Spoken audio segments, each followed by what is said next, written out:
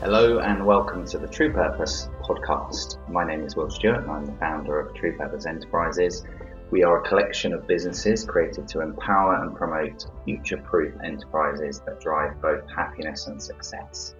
On this podcast, our conversations will explore what it means to lead with true purpose and why this is necessary for people, planet, and most crucially, profit. If you like inspiring stories of resilience, purpose, happiness, and biscuits, and your ears are in the right place. So my guest this week is Richard Beese. He is co-founder of We Do Play, who are creating unrivaled and unforgettable experiences for all types of humans. This is really the future of location-based entertainment, which is a massive, massive trend for all of us at the moment. He is also co-founder of Putt Putt Noodle and co-founder of Flip Out Global, and he's co-founder of Boom Battle Bars and co-founder of White Trees Group. So very impressive guest, so very, very happy to have you on board. All of his businesses have purpose at their heart, and while this phrase is usually overused, it isn't today, which is the definition of a serial entrepreneur.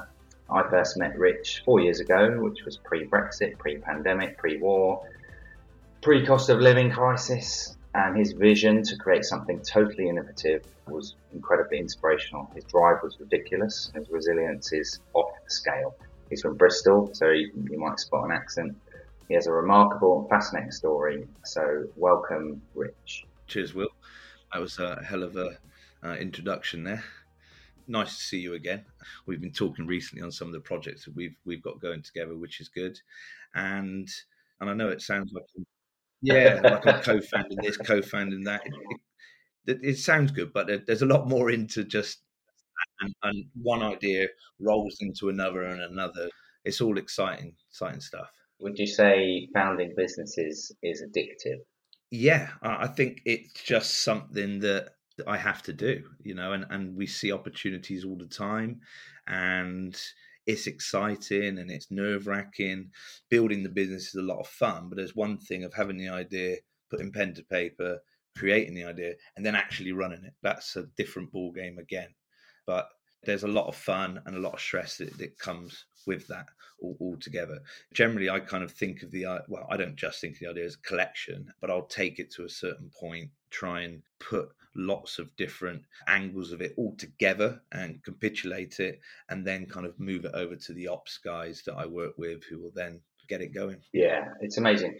I mean, ideas are such a valuable asset to have in any business, but anyone can have an idea, right? I think the major thing, and you have an incredible co-founder as well and a brilliant team.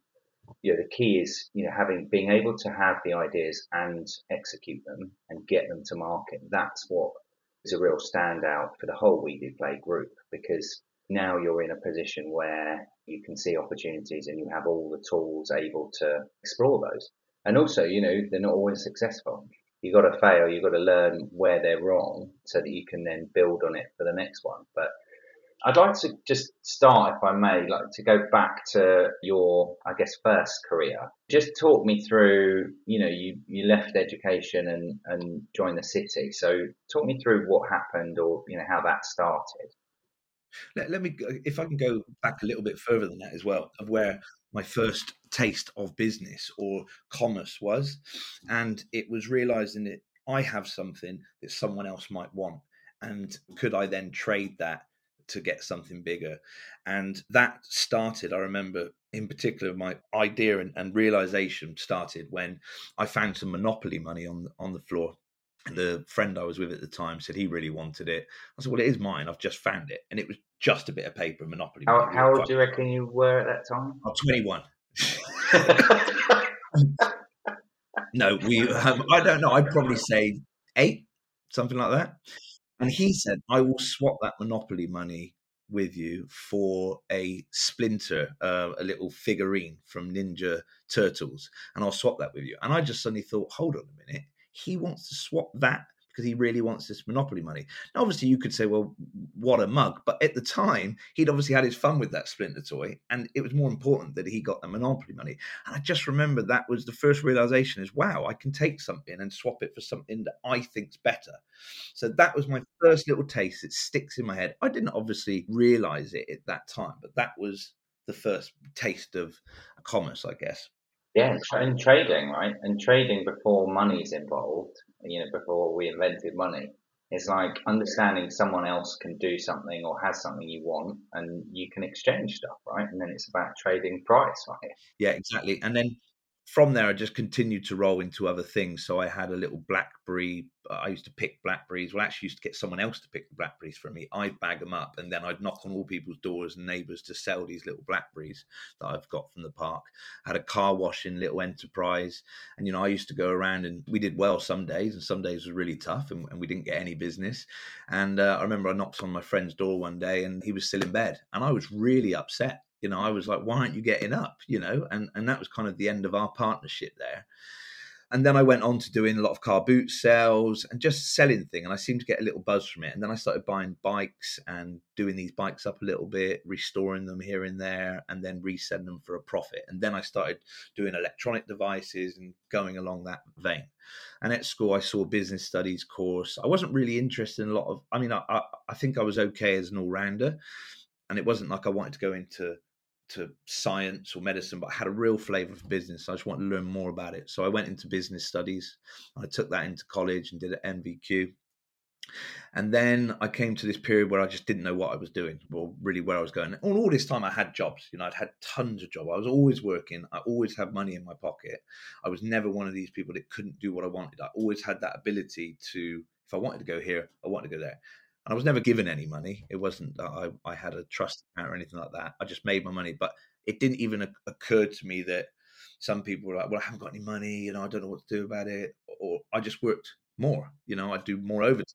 You found a way, and there's an attitude piece with that. I mean, at school, it's easier if you want to be a scientist or go into something that's a bit more vocational. I think the thing with studying business or commerce is still not enough in school, and it's a lot of people are in school, leaving school saying, I don't really know what I want to do, but there is an interest in trading or commerce or business of some sort. And Yeah. it's fascinating that you've done all those things, all those businesses. You had jobs the whole time. You knew the value of money, and it would get you things you wanted to get, and you went out and got it. But you fell into a position of, I actually don't know what I want to do, and that's fine. I think that's seen as, doesn't know what I want to do. It's like, no, that's actually probably a good thing at that age. Yeah, it's just a process of life and learning. And you get times when you do have to think hard, but that's when sometimes you don't know what you want to do. So you've got to take a risk, and then you've got to do something that maybe you didn't realize that you might end up liking, but you wouldn't know unless you took that risk. And actually, I was quite fortunate that at that stage when I left college, I didn't know what I wanted to do. I was working in a bar, and my dad was looking through the Sunday jobs paper in the Guardian all the time. It's one of the main papers, and he spotted a little advert that said video photographers wanted, college education, no experience necessary, full training on cruise ships. So I saw a little advert and rang them up, and then within 5 days I was in London, travelled up from Bristol, went there, spoke to the guy. He got me doing various things. Like I had to stand up at the back of the room and just shout at him in front of all these other people. And he was testing all these different things. A week later, I got the job. I'm on a cruise ship. I'm in Miami on this cruise ship in full uniform, chucked. The minute I stepped on the ship, bang, I was straight into work. And it was a really strange job. And that gave me another flavor of business, because it actually wasn't about making the videos. So I would go on all of the excursions and different events on the ship and make a video diary of what's going on. And then we'd stick the video onto the cruise ship sort of main channel in the evening. People could see themselves on the video, and they come and buy the cassette. But that wasn't where the real money was. That was just a way to get us on the ship. So we would, not us, sorry, the business. So we would film, what to do on a certain island, where the gold shops were, where the fabric shops were, where the memorabilia shops, and all this sort of stuff. So we would kind of aid to that. But the real bit was actually renting our own snorkeling equipment to the passengers. Now, the passengers really could have gone off and just rented it wherever they went to, Paradise Island in the Bahamas that I was at a lot. They could have just rented it there. But my job was to convince them to take it here at a higher price and with a disposable camera, or maybe 3. So that was the real money. And we were bringing in, it was like, this was I was at 19, so this was 22 years ago. And we were taking in about $14,000 a week per site, and there were 17 ships on Carnival at the time, and that was mainly from renting out snorkeling equipment. It was obscene. So there was a lot of money to be made there, which I just got on with my job, and I was living the dream. I was absolutely, it was just beautiful people, amazing. I was coming from being in Bristol, where I grew up, and what have you. And then I'm suddenly just rolling around on Miami Beach or Paradise Island or Ocho Rios in Jamaica or in Mexico. And that was my home. That was where I was, and meeting all these flamboyant people as well. But I was making money. I was making really good money, and it was tax free. And I was just having the time of my life. I actually ended up getting kicked off because I drank too much one night because I was moving on another ship, got really carried away, and basically just overslept. But I hadn't just overslept. I kind of just messed around on the ship with some other people, and they kind of didn't take any excuses. And the next thing I knew, I was back in Bristol, pretty much. It was the next flight home, back in Bristol. That was a massive reality shock. Then I had to face the fact of, I had something fantastic, and now I've lost it. I've lost it because of a stupid mistake. But it was all valuable mistakes when I look back now, because that gave me the feeling that you can have something that you love that can be taken away in a blink of an eye. And even though there wasn't necessarily a purpose coming out of it, I was giving enjoyment to a lot of people. But this was just another job to give me a taste of experience in again, a line of career in terms of business that I wanted to go down. It was a perfect job at that time, but it was still figuring out a purpose, I guess. Yeah, I mean, how did you feel? To be fair, it sounds absolute dream. 19, Bahamas, everything you loved. Obviously now you can look back and go, well, it's a great learning because I picked out this, that, whatever. I mean, at the time, did you struggle with it, or were you just so No, I relentless in? struggled. I struggled. Yeah, I mentally struggled. Once I get my teeth into something, I really elevate on that, and I go quite excitable, and I'm quite extreme. And I was out of balance at that time because I'd gone too extreme. I was drinking a lot. I wasn't sleeping a lot. I was just having the absolute time of my life, but it got too much. And when I suddenly landed back in Bristol, I was staying in my sister's. Well, it was my sister's old room because she'd taken my bedroom when I went. It was a really small room. My feet were hanging off her bed because it was a bed from when she was a lot younger. I really didn't have much money. I kind of spent it all when I was there. I had a girlfriend before I went. She'd gone. I had a car. That had gone. I had nothing. And I was looking out of my window, and it was tipping down with rain. This was like the next day. And it was really hard. For about 2 months, I didn't even really want to go outside because I didn't want to go and see my friends because I just thought, I'm not supposed to be here. This isn't what's supposed to be happening. Did you at any point in that feel like you were a failure or you'd ruined your life or any sort of bigger No, things, or was it? Did you realise it was maybe a process that you'd go through no, still? no. What I felt at the time was, and it goes back to your podcast, I'm not trying to associate things of purpose, but when I look at it, I didn't now know my purpose because I thought this was it. And at the time, I thought I can move up the ranks, I can become a sort of main manager, and maybe I'll set up in Miami in due course, because I was really trying hard as well. I was trying to sell hard, I was working hard, but I was playing too hard at the same time. But I was 19, living in a dream. So there's no regrets on that, no regrets at all. I had the time of my life. But then if I hadn't have done that, I wouldn't have seen the next job advert for the stockbrokers, and I would never have done that. And then obviously I'd never be here where I am today, which I'm in a happy place. Exactly. And the thing for us on the podcast is where you're saying, "Oh, I'm not just trying to tie the purpose to it," but we are. And I think a lot of very successful people today have had experiences early on in their careers where no one even knew what the word purpose was back in those days. So it's that process that you're going through to find what you like and what you're passionate about, what you're good at, but also having a bit more meaning. Those 2 months sat in that bed with the feet hanging off the end, however dark that might have felt at the time, there was formulations going on in there. There was thought processes and things that were like, well, I love this, or I did that, and these are the mistakes, so I won't make those mistakes again. There's a lot of processing that's going on. And then, as you say, you can't rewind the clock. These things happened. At some point, you've got to get to well, I'm going to start going again. I'm going to get out there and try something else. And then it just becomes part of your journey, and then it's just part of the story, right? That's what it's all about. Yeah, it's an experience. We're all on this roller coaster, and it depends where you want to go and where it takes you without you controlling it. And it's, as my dad said, it's the rich tapestry of life, which it is, and it'd be really boring otherwise. So So did you see an advert? Did you want to be a stockbroker? I didn't know what a stockbroker was. No, I had no idea, no idea. And my dad helped me out on it. He spotted that job for me, idea. I wouldn't have been looking in the Guardian news, the news bit that falls out of the Guardian. I wasn't looking at it. He did. But I happened to see this one, and I was looking in the back for jobs because obviously that's how I got the cruise ship job. And it just said equity brokers wanted, no experience necessary, college education. So almost similar. I've still got the advert today as well, a little file. I had to keep it. It says generous remuneration. So I then said to my dad, what's an equity broker? Bear in mind, we didn't really have the internet at that point. It was like Ask Jeeves. If it was around, I can't really remember, but it was like dial up. And he said, "Oh, that's stockbroking basically, and equities are stocks." And I've got some stocks. I knew he did, and that was one thing as well. When I was young, Euro Disney floated on the stock market when it came on, and I, for some reason, used to religiously look at that share price. Didn't even really know what it was. I remember it opened, and it absolutely tanked. Every day I used to go on teletext and watch it. Must have been what my dad did, but I found it fun.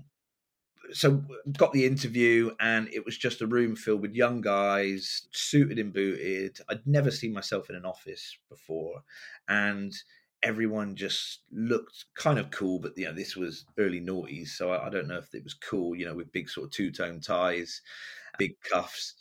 But I went in, and my director guy at the time, first of all, just went, "Look, nice to see you here.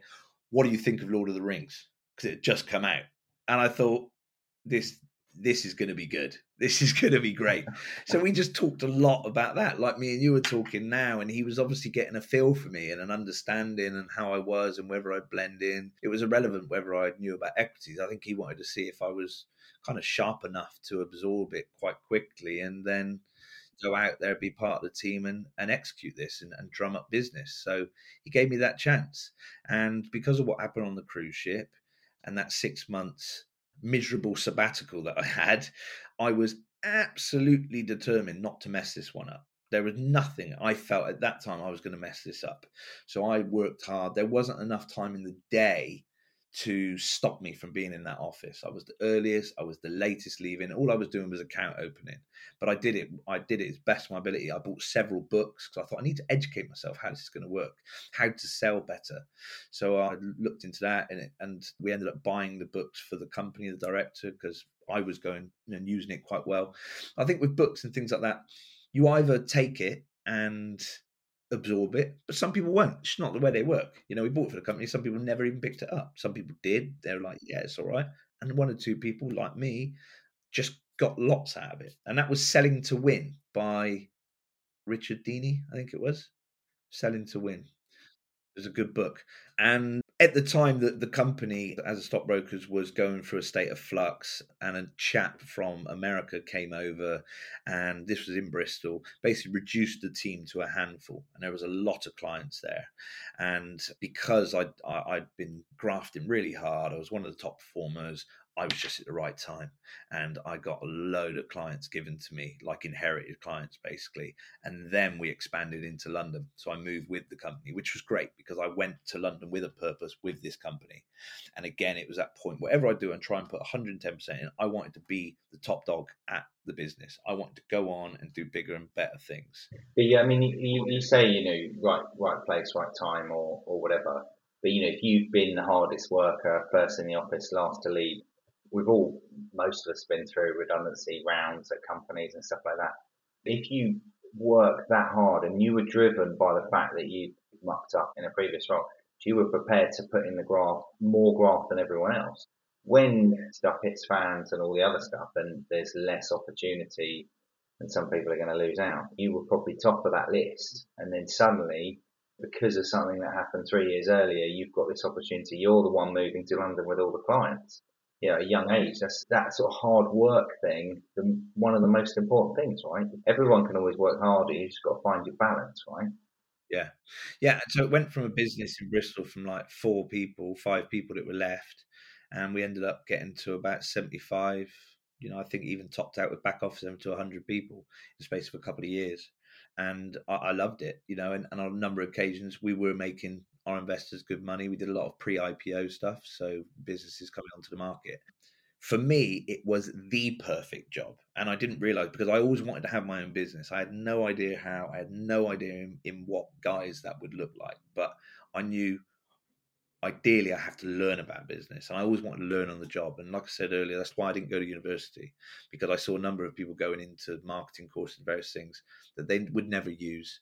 I had no interest in that. I wanted to be out there. I wanted to be making money. I wanted to learn on that job. If there was something else I wanted to do, I would have gone to university. And I've always had in the back of my mind that at some point later on in life, I'll do it in reverse. And maybe I'll go to university and do something. So you love learning, right? And I think one of the key skills to start your own business is you have to learn how to sell. And probably you had a very good education in that. In stockbroking, that is all sales, right? You did that for a long time. Did you have like the owner of the company that sort of kept you, or did you have a mentor at that time or someone that was, backing you as well? Yeah, I did. Yeah, yeah. Unfortunately, he passed away. He jumped in front of a train in Victoria, which is a really sad story, really, of how that happened. So that was a tough pill to swallow, because he was my mentor, and he was actually from Bristol as well. So he was 10 years older than me, and we went to London together. And he really put his arm around me. And I don't think, even though I was working hard, there was a number of things that I know he did to, one, protect me a bit, but also to incubate me through. But he was a big drinker, like I became a big drinker, and he was a very, very funny guy as well. So we just had a lot of fun, and it definitely helped me go up the ranks. It wasn't ultimately, but he definitely had my back with it. And one of the things that stick in my mind from Darren was, the minute you leave the door in the morning, you shut the door, all of your personal problems or whatever it might be stays there. You are now a stockbroker. You clear your mind of everything going on, and you become ultra focused in your mission that you've got at hand. And that is to be there for your clients, to sell the stock for the business, and to work to the best of your ability. As soon as you get out of that office, you can take that hat back off, and you can be, who you want to be again. It was probably simpler in those times without mobile phones and constant emails and everything. Yeah, you had a work life and a life, and they were separate, right? Did you find there was purpose in that business for you, other than just selling lots of things and making lots of Massive money? purpose. Yeah, huge. This is what I was going to get onto. Is it was the right job at the right time for me. There wasn't purpose in terms of making a difference necessarily to people's lives. Some people made money, some people lost money. The purpose for it was the fact I got to learn not just about business and sales, but I got to learn in depth of all these different types of companies. So one day I was an oil specialist. The next day I'm a pharmaceutical guru. The next day I'm a mining expert. The next day I'm a media mogul. And these were a lot of smaller businesses. So I could see why they were raising money, why it's gone wrong for them before, what impact is it, how important it is for the management, what's affected the share price, who's backed the business, where is that company going, why, what could react, the share price based on what that company's doing or what they're about to bring out. I started to understand accounts, bearing in mind I touched on it in college with business and whatever, but it's totally different when you're in real life. And this was a real life learning experience. It couldn't have been better to learn all about that. You were learning from all their mistakes, right? I guess because you were seeing businesses that had made mistakes in different sectors and different market dynamics, and learning about what went wrong and therefore what you could do. I guess probably for you, having known you wanted your own business since you were, 6, 7 years old, it must have been a fascinating insight into what kind of business might I do, because you saw so many different ones. But you know what? It wasn't that I was working there thinking about that at the time. It's when I look back at it. And I used to say I've got the best job, because I was earning really good money and I was learning about these businesses. I was having a great laugh with everyone there. They're just like my mates. Well, they were mates. They are mates still to this day. Just couldn't have been better. But I was learning about all of this stuff without even realizing it. And it was only when I started and I wanted to branch away, because I did get burnt out. I got to a point where I didn't even really want to pick up the phone anymore. Like I didn't even want to give anyone a spiel. I was done with it. It was a natural progression that just said to me, this isn't it now. I need to move away and I need to go on to the next phase, which was where I wanted to be.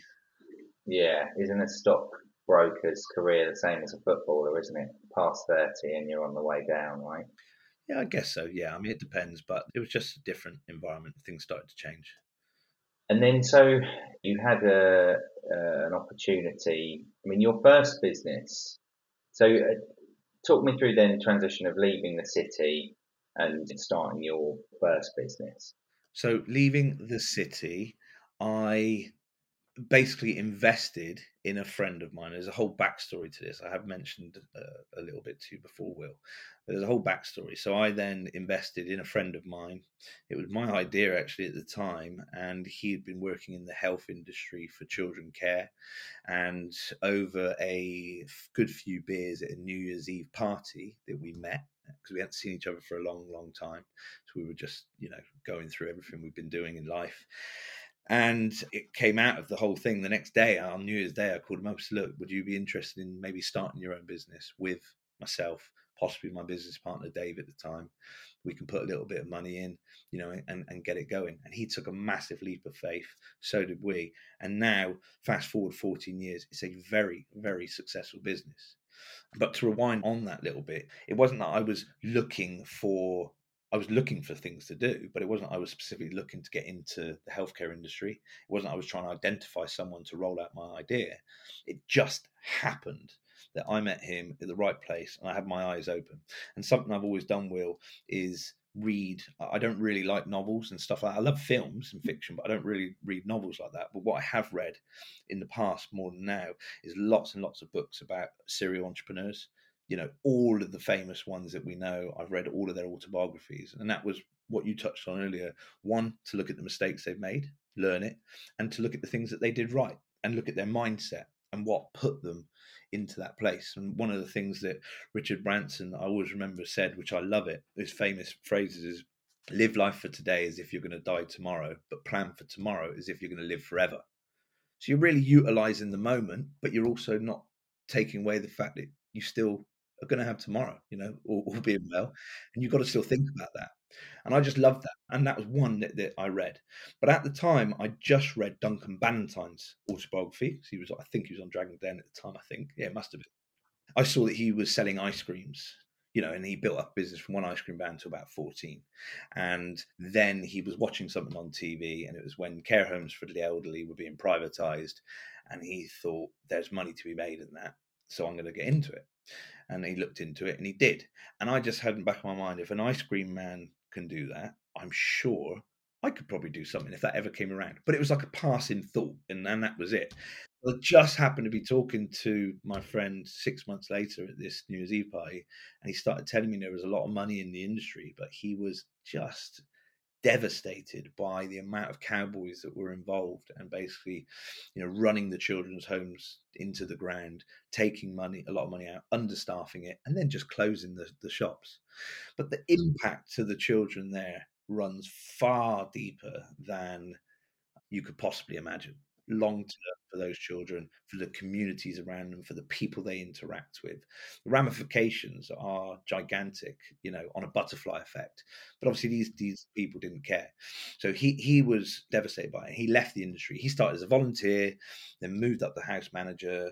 There was like almost a riot because it was him and one other guy in a home with 14 children. And he was one of London's strongest men. He's a very interesting guy, actually, worth a chat with as well, Will, on terms of purpose. He takes it to another level with his background because he lived on the streets and all these different things. So he then left the industry in tears and he started up his own building company, and he started it with £5 in his pocket. He had a wife and kids at the time. He managed to print out some leaflets, went door to door and built a successful business. So as I'm talking to him, he's saying, look, there's a lot of money to be made in this business, and you can actually make more by doing it right and doing it properly and giving good outcomes, and you'll end up getting more money if you've got a long-term view on it. And then I thought, well, the guy's quite entrepreneurial as well. He's just gone and set a successful building firm up, supporting his family. So I thought he's got a really good ingredient. This was all going through my head. And then he was obviously ready to take that leap. Going then to the story of how that happened and how I had that bit of money, even though I was a broker, I'd invested it, I'd bought myself property and what have you. I've always been quite good at managing my money in that sense. But I did have a bit of extra spare cash, and that was from an accident, which was again from over excess and overindulgent, which I was obviously partial to in my late teens, early 20s. And it was, again, taking things to an excess because, as I say, I can be quite an extreme character. And I was working hard, playing hard. And what happened to me was a hair's width away from having it all pulled from me again. Yeah. So it's another humongous life lesson. And really, this is like, that's the end of the life lesson. I think that was it. You do it again, you're on your own. Whoever might be controlling everything or not. That is how I feel with it. And I basically got very drunk one night in the city. It was a Wednesday night. Only went out for one beer. Ended up being a huge session, and I blacked out from a nightclub I was in, and I woke up in a tube tunnel in Bank Tube Station. And I'd got in through the main doors and walked all the way down to the platform I used to get on to go to Clapham on the Northern Line. Fell asleep on a bench, got up about 3 a.m, walked really close to the lines, fell on the lines. Instead of getting back on the platform, I walked straight down into the tunnel. So it's pretty heavy. And the only reason I know what happens because they rewound the videotapes. Around the cameras and the video cameras within the station. It took them about 5 weeks to piece it all together. And they saw that I'd wandered in. I've got zero recollection. So luckily, a lady had a feeling that the tube had hit something. I luckily was stood next to a caveat in the tunnel because I was in the tunnel at the time, quite deep in the tunnel. I've been walking there for about 2 hours, which is madness. And I fell into this little gap that saved my life. But she went and told that she thought the tube had hit someone. Luckily, I was still conscious, shouting out. The guys that were working in the station at the time, early morning, heard me, didn't see me at all, heard me shouting, shut off the lines, and the paramedics came down and saved my life. Thank the Lord. Yeah, I mean, that's from your early experience of getting kicked off a boat. That's significant. And out the back of that, then you leap from stockbroking into children's care homes and everything that brings. And your approach to that then did become purpose led, because with any industry, there's cowboys or people that are in it to make money. And what you described earlier is very much you can make more money if you do it the right way. And I think there's maybe just a problem in so many things where it's like, you've got to cut costs and have less staff because then you'll make more money. And it's the wrong attitude. And it was the wrong attitude then, and it's certainly the wrong attitude now to building a future-proof business. If you have purpose at the heart, like, what is the point of going into that sector, children's care? It's like, yes, you need to make a profit. That's, money makes the world go round. But you're actually doing it for those kids and getting the results. And if you do it really well and you invest and make that more positive experience than competitor children's homes, naturally, then you're going to attract investment. You're going to attract growth and positivity, which allows you to build a successful business. And that was pure purpose then. Do you think that came from, your near life, you say it was, again, chance, you meet someone at a party, but, was there something that from being in that dark tunnel to suddenly seeing the light? Is there a tie there? Well, I didn't see the light and suddenly say I've got to help children. I think there's a lot of deeper things at work, deeper subconscious at work. And at this point, I was like, I do not want to throw things away. And I also need to branch out now. I need to try and fulfill what I think I'm here to do, or fulfill my own potential. All of those things added into it. So I had a payout of about 50 grand, and that was the money I had. I just thought, well, I didn't have it before. It's a decent amount of money, but is it enough to normally start a business? Don't know. Depends what you go into. So I backed him with that money. That's one of those things. Again, obviously, I look at the butterfly effect, but if I hadn't have had that accident, I wouldn't have had that money. I wouldn't potentially have the mindset, and I wouldn't have actually now helped probably hundreds and hundreds of children to incubate them to go forward. And I'd like to say that I'm the one directly helping. I'm not. Obviously, I'm behind the scenes. I'm a board member now, and obviously, I advise on aspects of it. But all of it is down to Simon. And I also think that I'd love to do it. And he was the one that can actually do the operations. But he's an incredible guy that I found there, and he's a good friend as well. He was a good friend before, and I love doing business with friends. I love doing business with some family. Yeah, but you're using your skill set and experience, knowledge, wisdom, perspective, etc., to add value to a business. You know, if you were in there trying to tell him how to do it, it wouldn't have worked, right? You have to use what you know. Let's jump ahead. So, you know, today we do play.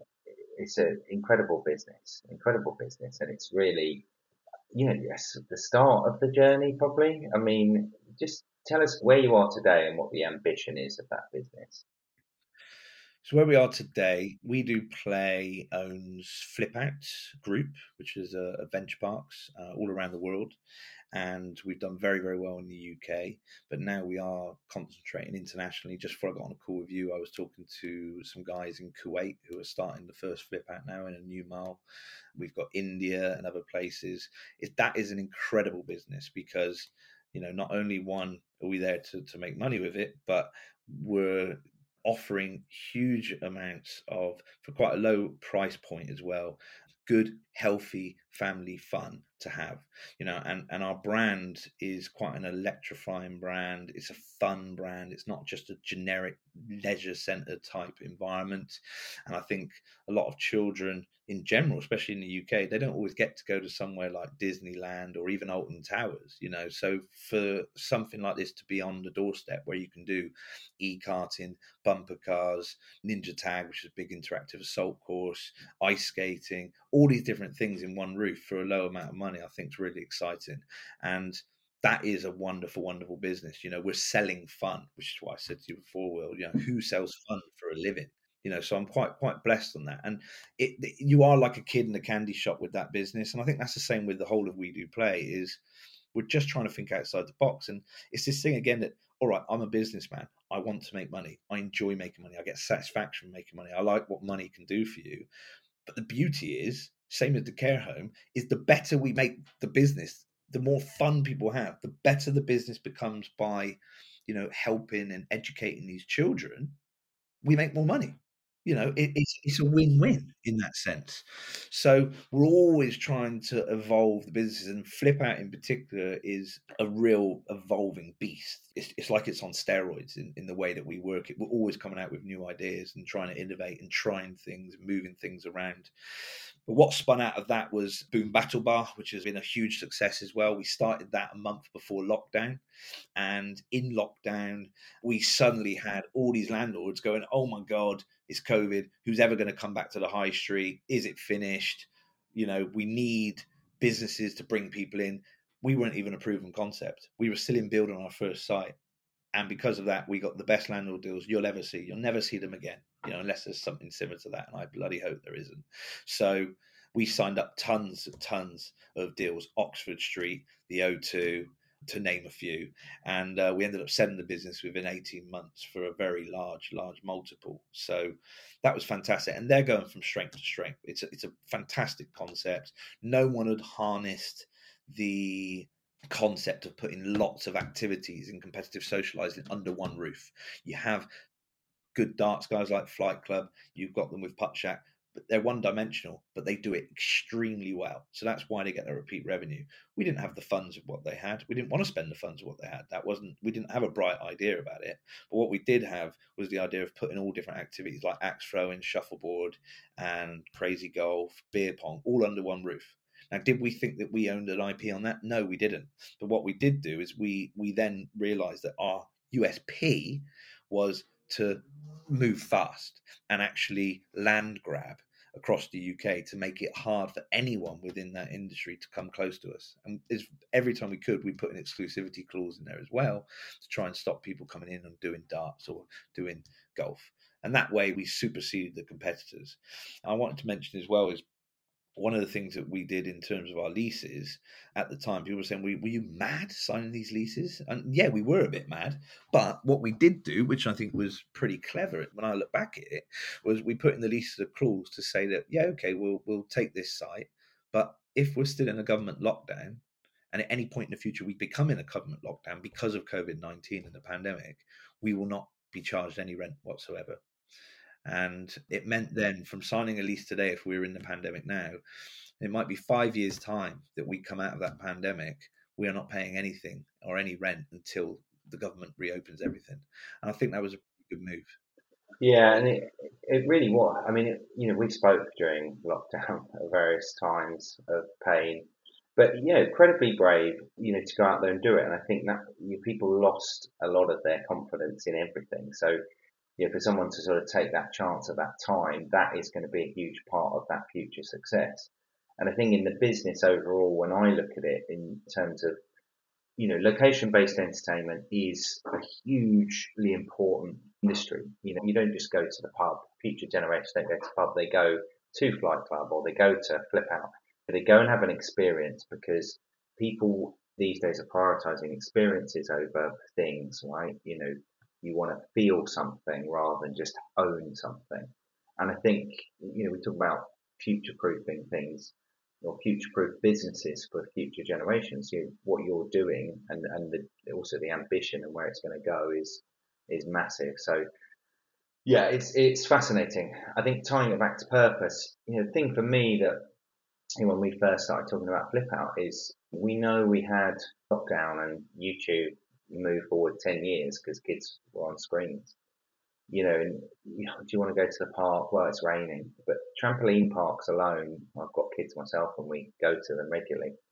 The impact they have, you don't need to worry about kids being on screens if you see them in a trampoline park because you realise how much enjoyment there is. And if you get involved yourself, as I have, A, it's a bit scary, and B, I realise how unfit I am. The amount of activity that is going on, just jumping around these things. And of course, big one, exercise is boring. I don't like going to the gym or going for a run. But if you make it fun, you mentioned, this is fun. We sell fun. If you make anything fun, then it doesn't even feel like exercise. And I think obviously the kids element is a huge part of your business, but actually for adults and how you develop those experiences for adults, both ones that are a bit more or less exercising, but the ones that are exercising, right? The late night jumping events and things like that. All of those sorts of things are getting people active and helping them improve both physical and mental health. And I think that is a real purpose for me that sort of ties through everything you do. And also probably the big thing about why the future is so exciting. Yeah, I don't think it's not just that. That is a massive point of it, but I think that another point of it is bringing people together, doing something as a family, which is what Flip Out is about. Obviously, you go with your friends and your birthday parties.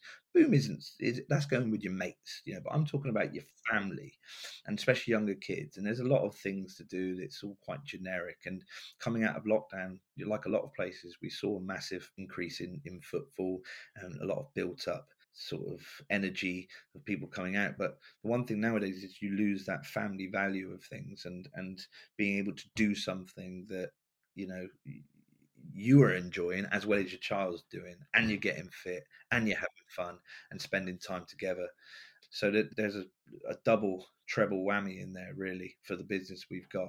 It's a beautiful thing, and this is really cheesy, but it's given me huge amounts of joy and satisfaction. I'll never forget it. There's several times I've been in store and I've seen little children saying to their friends, like shaking, going, "This is amazing. This is one of the best days of my life."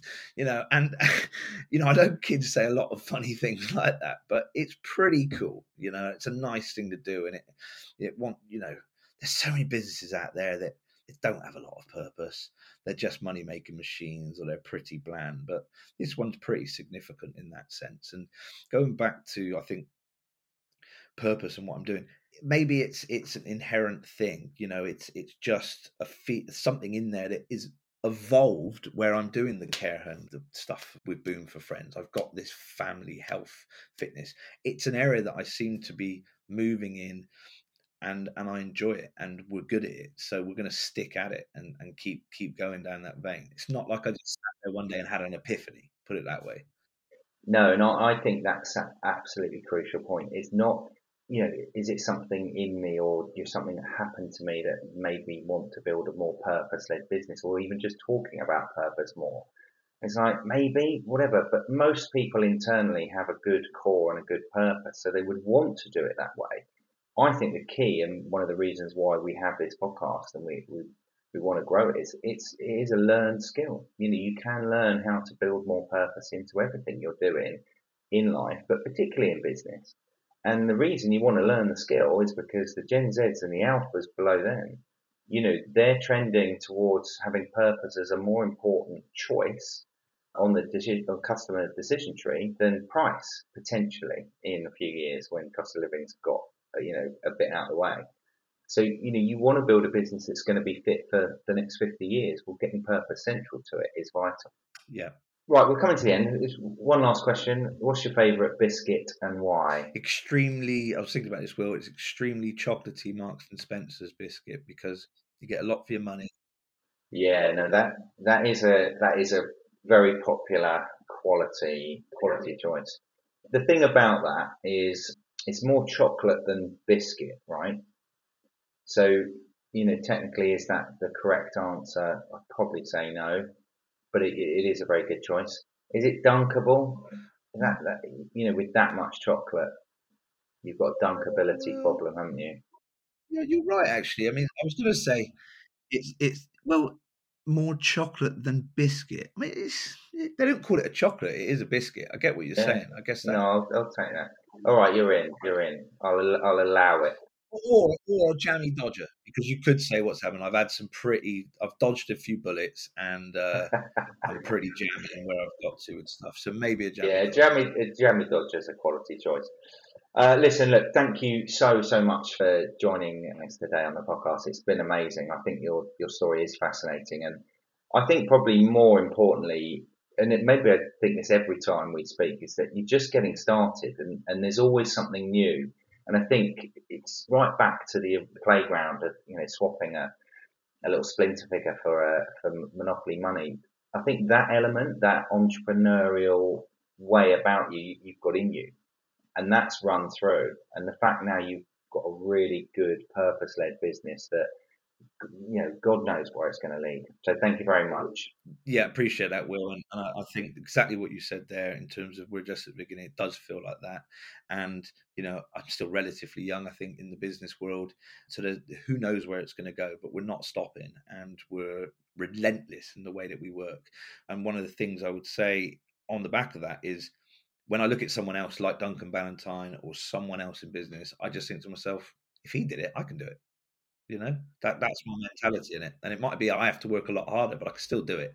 There are always enough hours in the day to achieve what you want. Love it. Yeah, so thank you very much. Look, our mission at the True Purpose podcast is to build a community of true purpose enterprise leaders and sort of share that message and inspire other people. So you've done all of those things today. So thank you very much, Rich. Yeah, thank you, Will. Really enjoyed it.